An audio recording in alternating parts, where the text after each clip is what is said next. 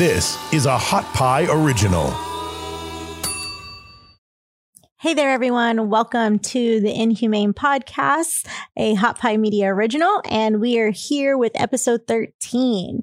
And today, I'm going to kind of talk about how your taxpayer money may be paying for some traffickers at the U.S.-Mexico border. That should totally light your fire and saying, what? I'm paying for a pimp? It's quite possible. So let's get started.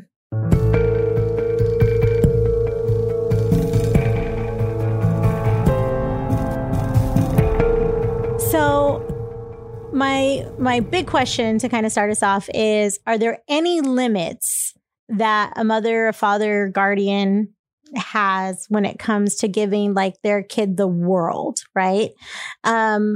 I think most people will say, no, I'll do whatever it takes to give my kid the best kind of life. And are you wrong, right? You're not wrong for wanting to give your kid more than what you had and to give your children the best opportunity possible, right?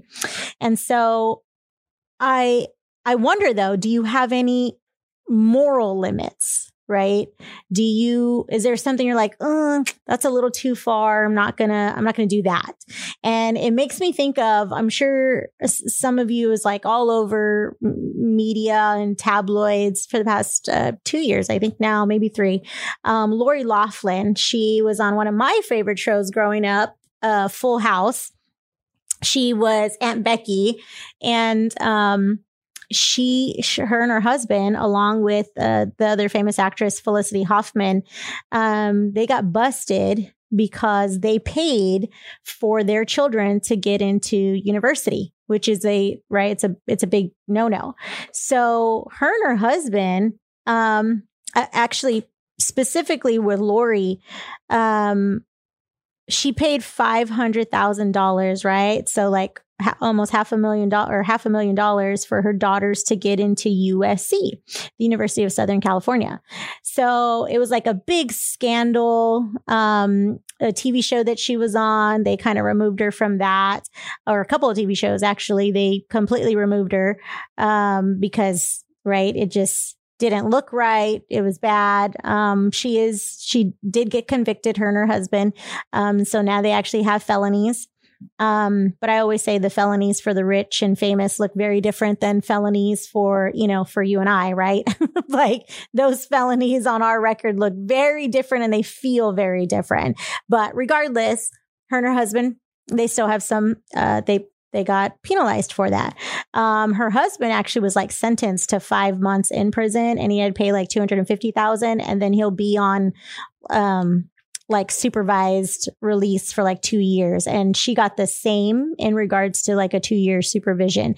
I don't know if she actually went to prison like Felicity Huffman or jail. She was in jail for like 11 days and she hasn't spoken out about it at all. But, Lori Hoffman, or Loughlin, sorry. Let me tell you what she said. So I quote, "I went along with a plan to give my daughters an unfair advantage in the college admissions process.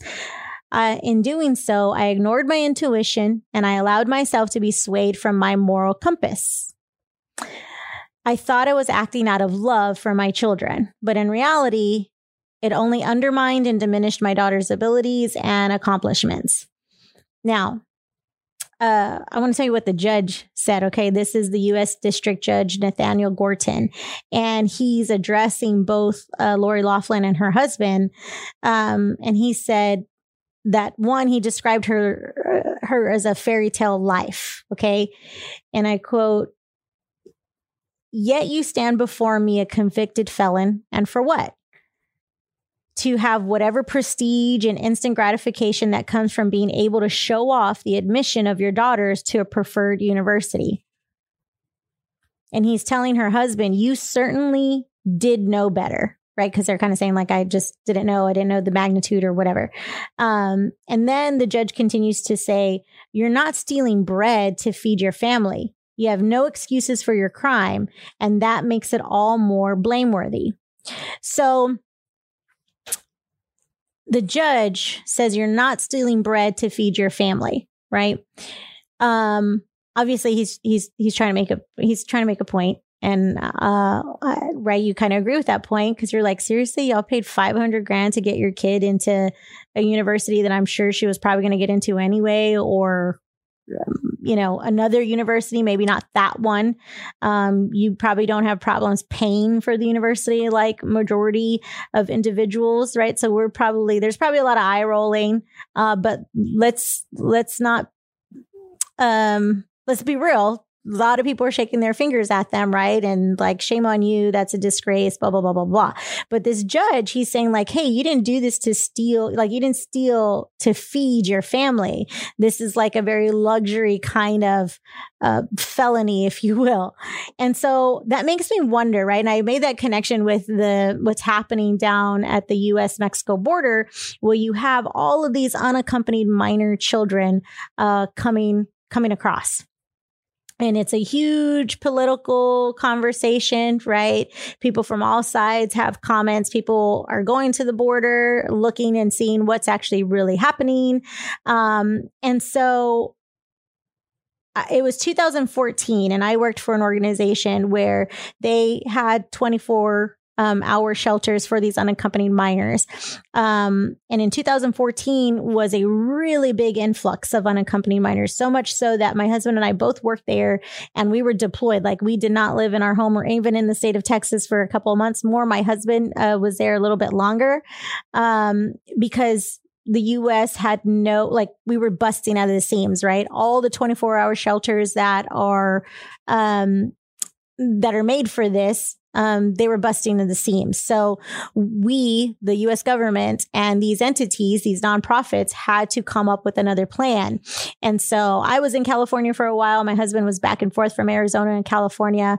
It was all over the news. Like, I went to actually quite a few different protests while I was there because I wanted to see what the public was saying, as well as the news media. And if you're not aware, we had about, and I believe it was from like April to about June, because July and August gets too hot to travel through the desert, right? But we had about a little over 10,000 unaccompanied minors. That was the last records I saw.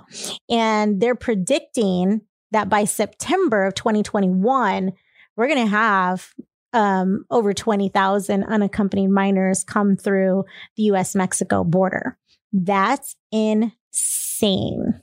Okay. That's insane. Now, I'm sure a lot of you have seen, right? The kids in cages is the famous phrase, which personally, you're going to get an eye roll from me about that, because we're so upset about them in cages, but you're not upset about what's happened to them on their trek up here, right?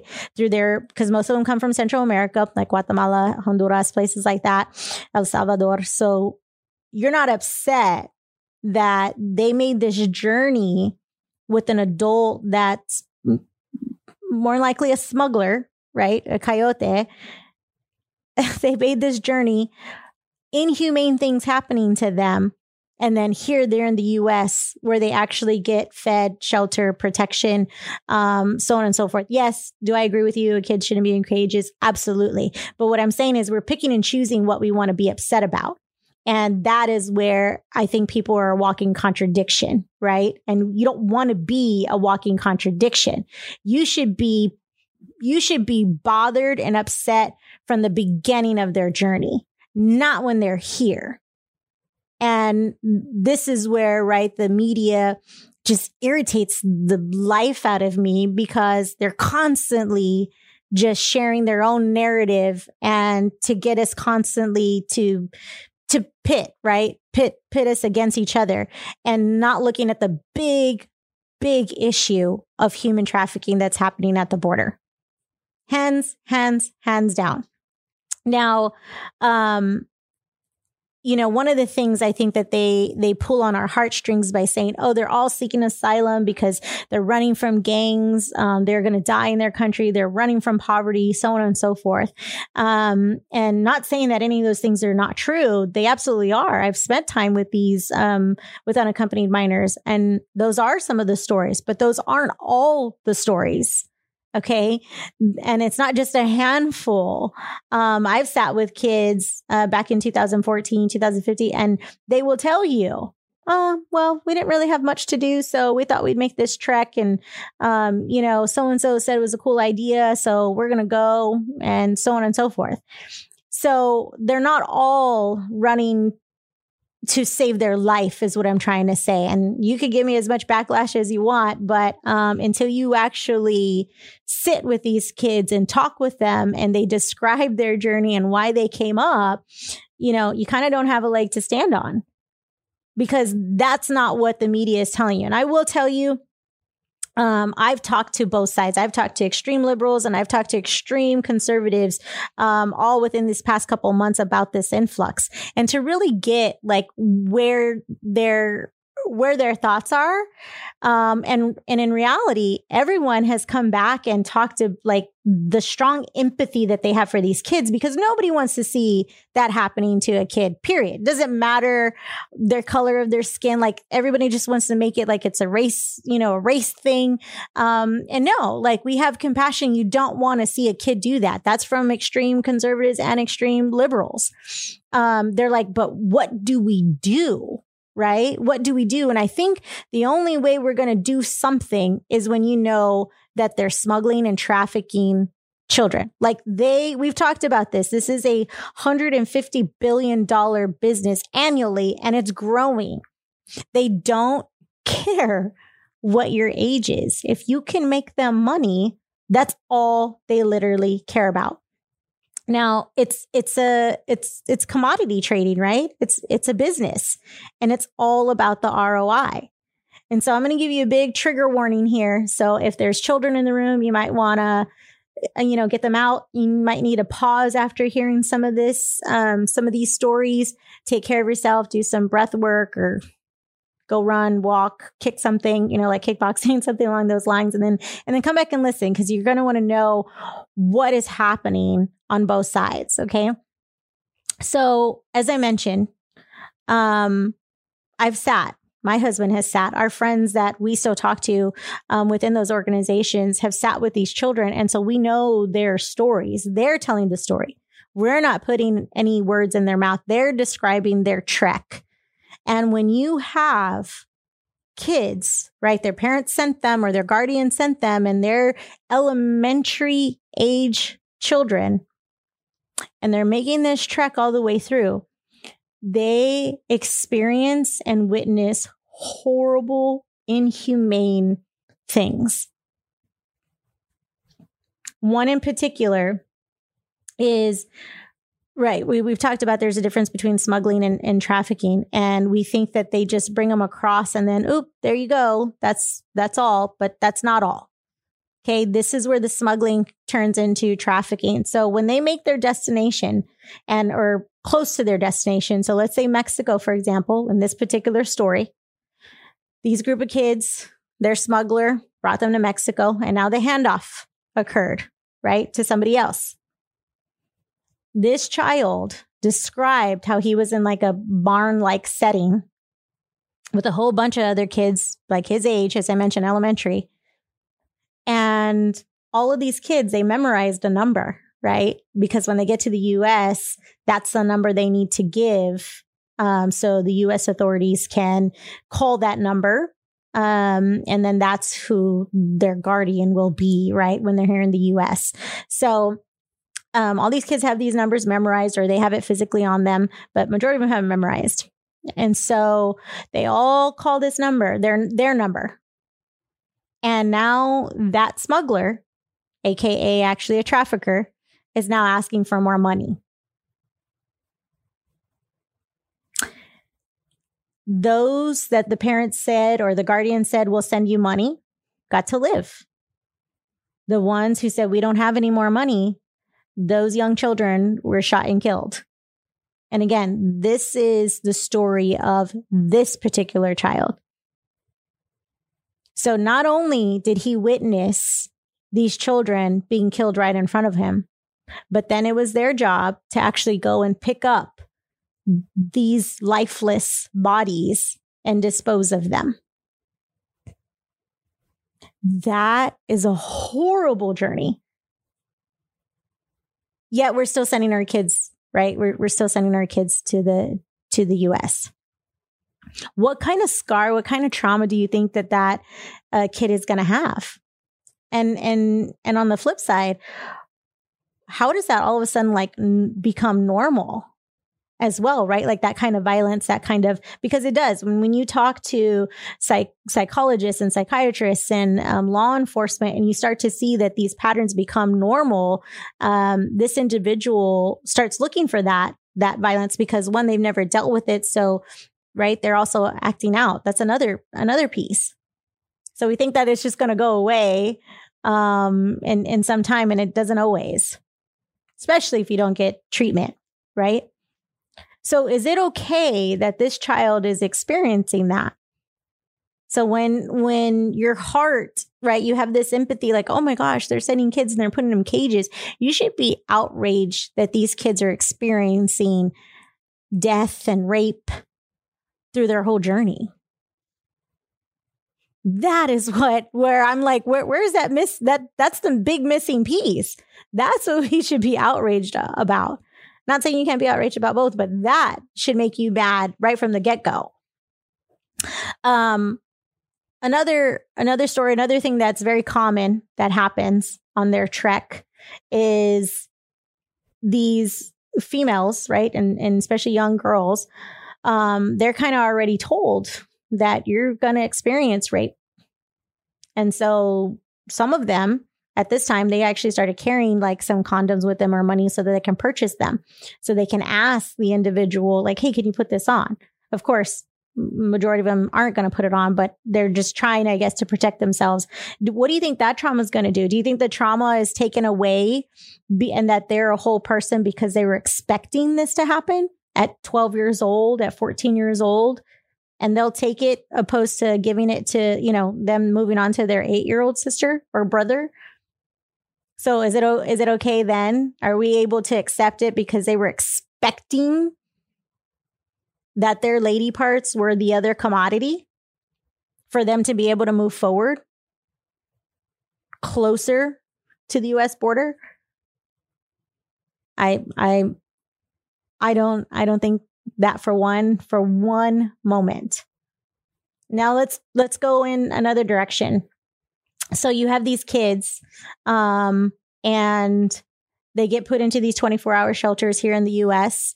Well, a lot of these kids, they are gang members, or some of them. I'll take that back. I'll retract a lot and say some.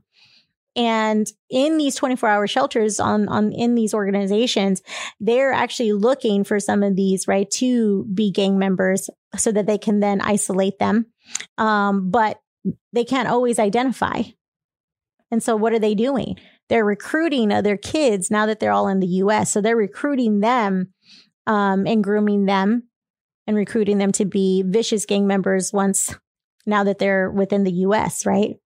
And now that you're at like this full capacity again, because like I said, you're about to hit they predict 20,000 at least by September. So if you're busting the seams again, there's no way you're going to be able to catch those. There's no way. These entities, they're going to fall through the cracks. Okay. And gangs, I'm not talking about just gangs from Central America, gangs, period. Here, this is a business, human trafficking. So even recruiting one gang member, that's another potential trafficker. Like for me, you have to look at it like that. You can't just like separate the two.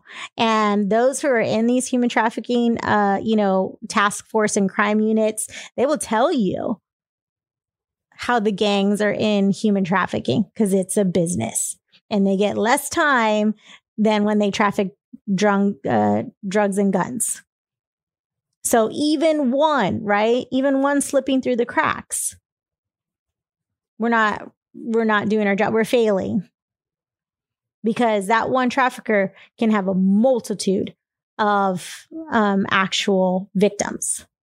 They're not just touching one individual, right? So once these kids are in these 24-hour shelters, right, they will tell you that they're trying to verify and seeing who the adult, who their new guardian will be here in the U.S. I think we could do a much better job. Obviously, I don't know all of the organizations and how they do that, but there's pretty much a policy and a procedure that you follow because the Office of Refugee Settlement, the federal government office, they do a lot of monitoring and they check to see. So they pretty much have kind of the same policy and procedure across the board that they do to verify that these are legitimate legal guardians. But there's definitely no DNA tests at all being done. And again, for me, this is not a political of if you're against the wall or for the wall. This is just more about human life, period. And humanity, whether you are from Central America, humanity, whether you're here from the US or you're in Africa, I don't care. For me, it's humanity, period. So this isn't a political agenda in that space. However, both sides of the aisle should care about this topic, more about humanity. And so right now, the only, I think, airtime when it comes to humanity that we're getting and that we're seeing is just that these kids are in cages. We're not looking at this other major part before they even get to the US. And so if we're thinking, well, that's not our problem, we don't have any say or anything, I don't believe that to be true for 1 second. And let me give you a little bit more, I guess, insight that should still, I guess, make you really, really upset.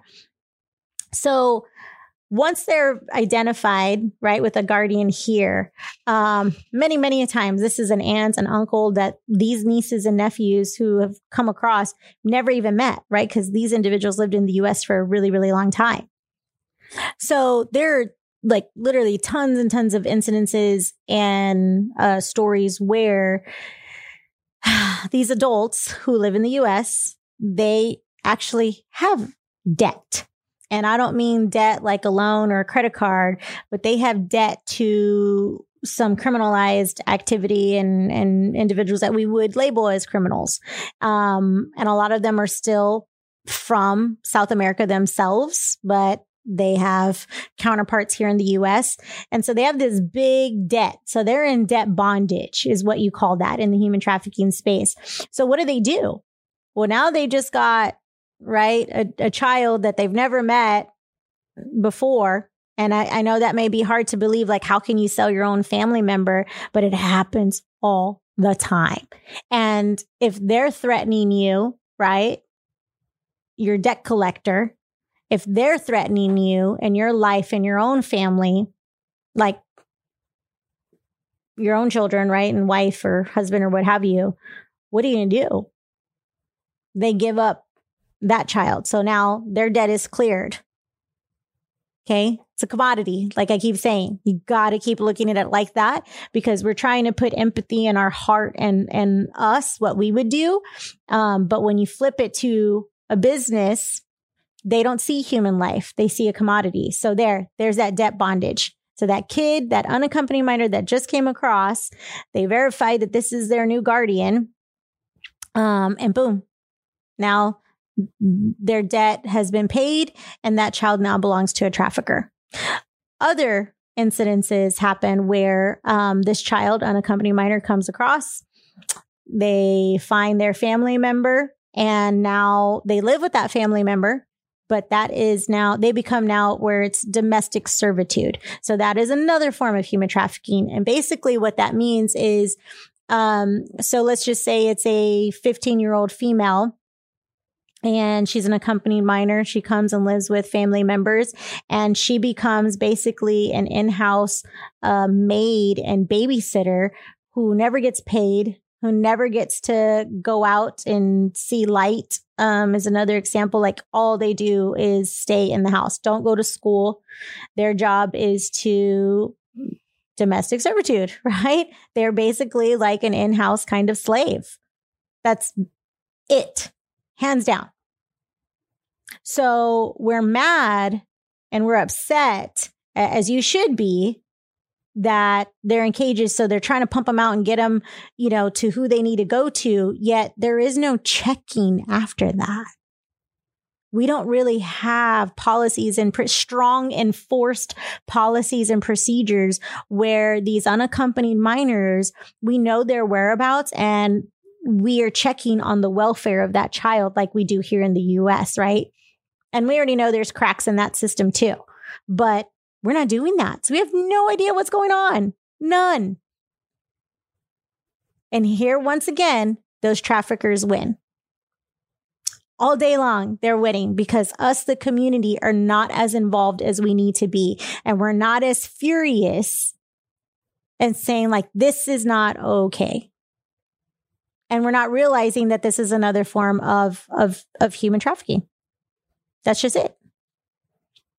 So these kids I'm going to put something out there. So if you, a U.S. citizen, right, let's say a couple, husband and wife, and they send their 10-year-old on a trek across the U.S. with a stranger, the stranger's like, oh, hey, I'll take them to, to the East Coast for you, and you live on the West Coast. I'll do that. Oh, okay, you'll do that? Great, because I can't, because I work. So you're gonna take my kid. Great. Here's some money. Here's money for the travel and for food. Thank you so much. Call me when you get there. And along the way, that individual who you trusted with your child raped, tortured, and now maybe holding them for ransom. What would happen to you?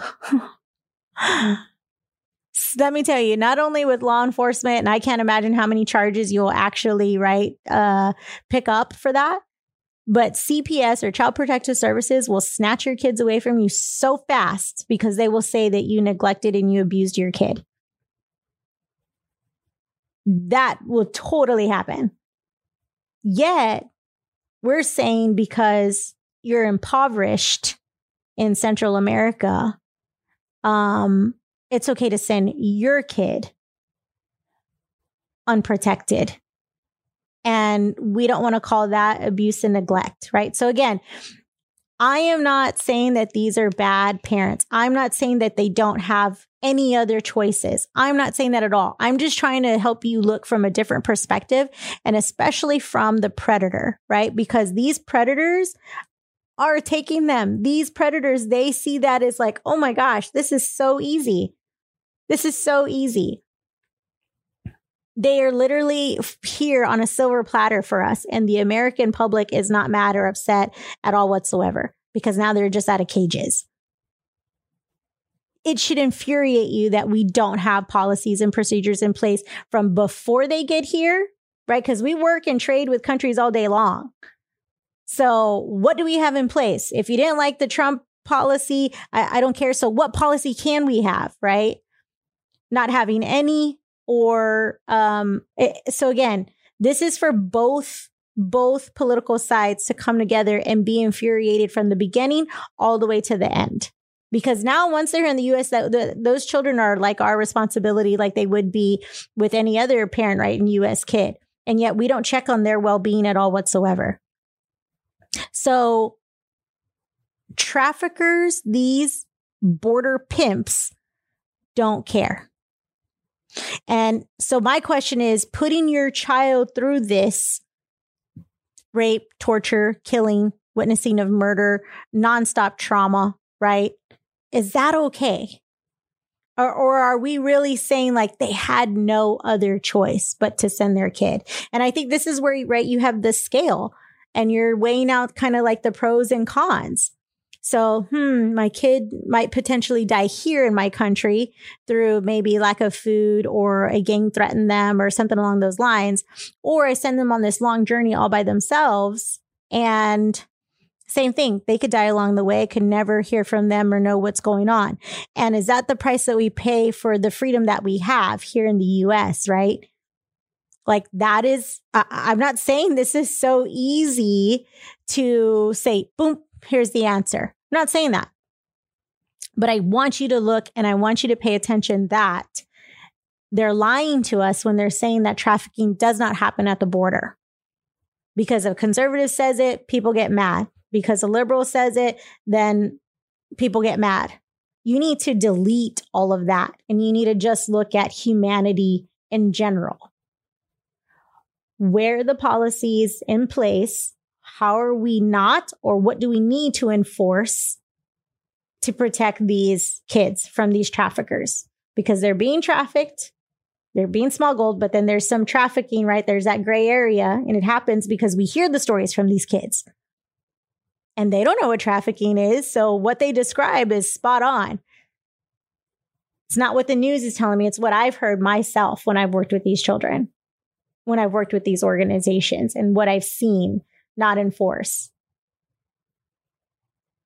So I'm just saying you shouldn't be just mad that these kids are in cages. You should be infuriated that our lack of enforcing policies and procedures is allowing these border pimps, these border traffickers to succeed and exploit and rape and murder children. It's completely inhumane. And yet we just want them out of cages. You got to look at the big picture, and you have to look at, you can't just be fed what the news is telling you, right? Because they're missing so many parts. And yes, do they also interview people who talk about how horrible their country is and they're here to, get a better life? Absolutely. My question is, though, at what cost, right? At what cost? Because if now those kids are with their new guardian here in the US, or maybe with their mom or their dad, right? The other part of their family, what help are they getting from all that trauma? And then teachers see it in the school and they don't know how to deal with it because they don't know their history either, right?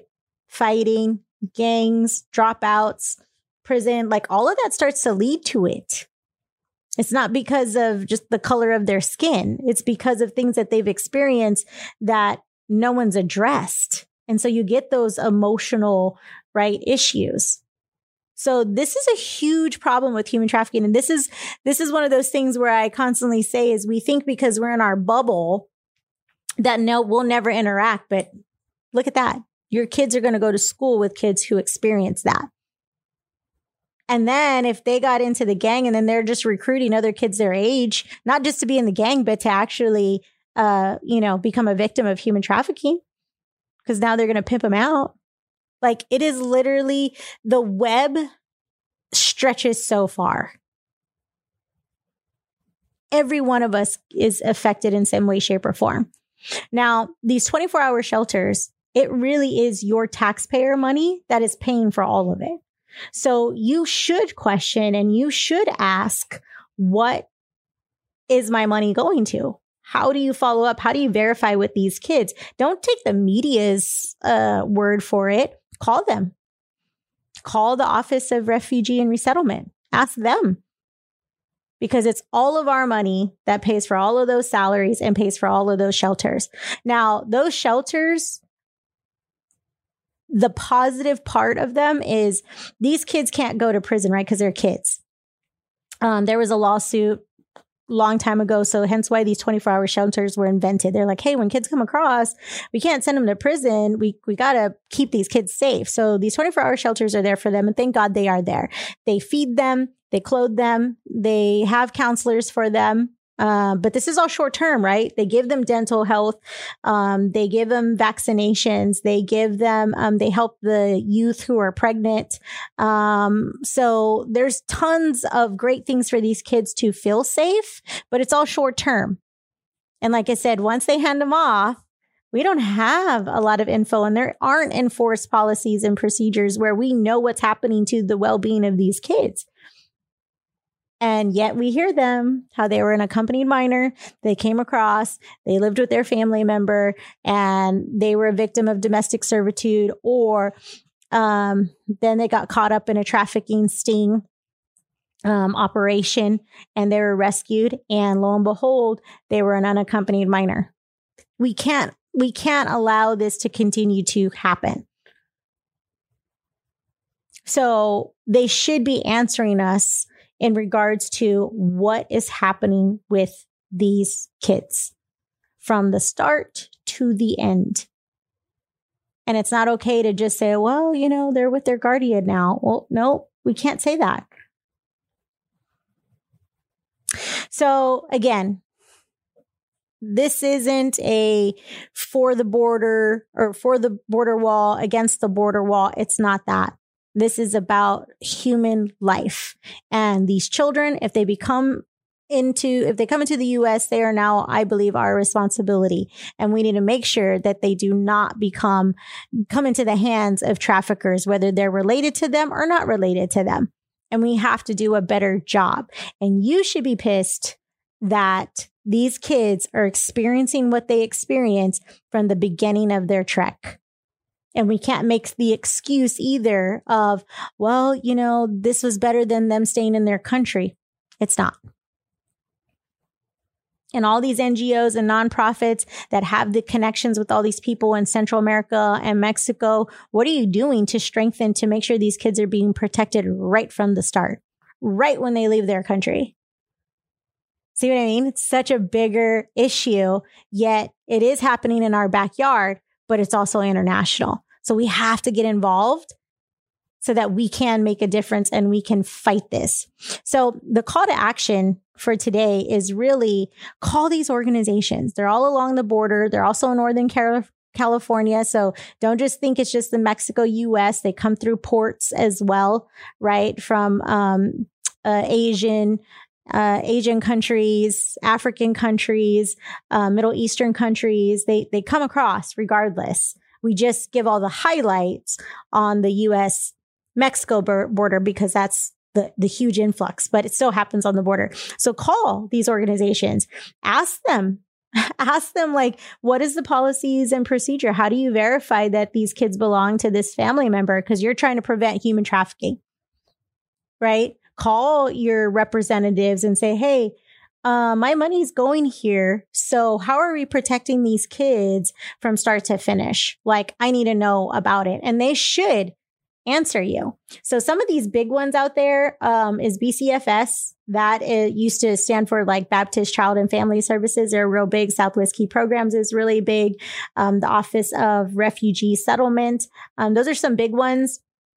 But look at your local areas as well, especially if you live near a port or a border. Ask them, because they need to start answering, and we can't just keep pushing it off for the next influx. Because what's going to happen to these 20,000 kids that are here? Let's just say even half. Let's just say 10,000 kids. Is it okay then? Is it okay if only 200 get trafficked? Like, what's your number? Because my number is 0. I don't think any kids should be trafficked. And especially if they're here on our soil, we're either a contributor or a protector of that. So call to action, look these up, see what we could do about it, get knowledgeable, because this is a problem. They are border pimps. They are traffickers, even if it just takes one. So thanks so much, and we look forward to seeing y'all next time. Thanks for listening. You can find more episodes and all other Hot Pie Media originals baked fresh daily at our home on the web at hotpiemedia.com, the Hot Pie Media YouTube channel, or wherever you listen to podcasts.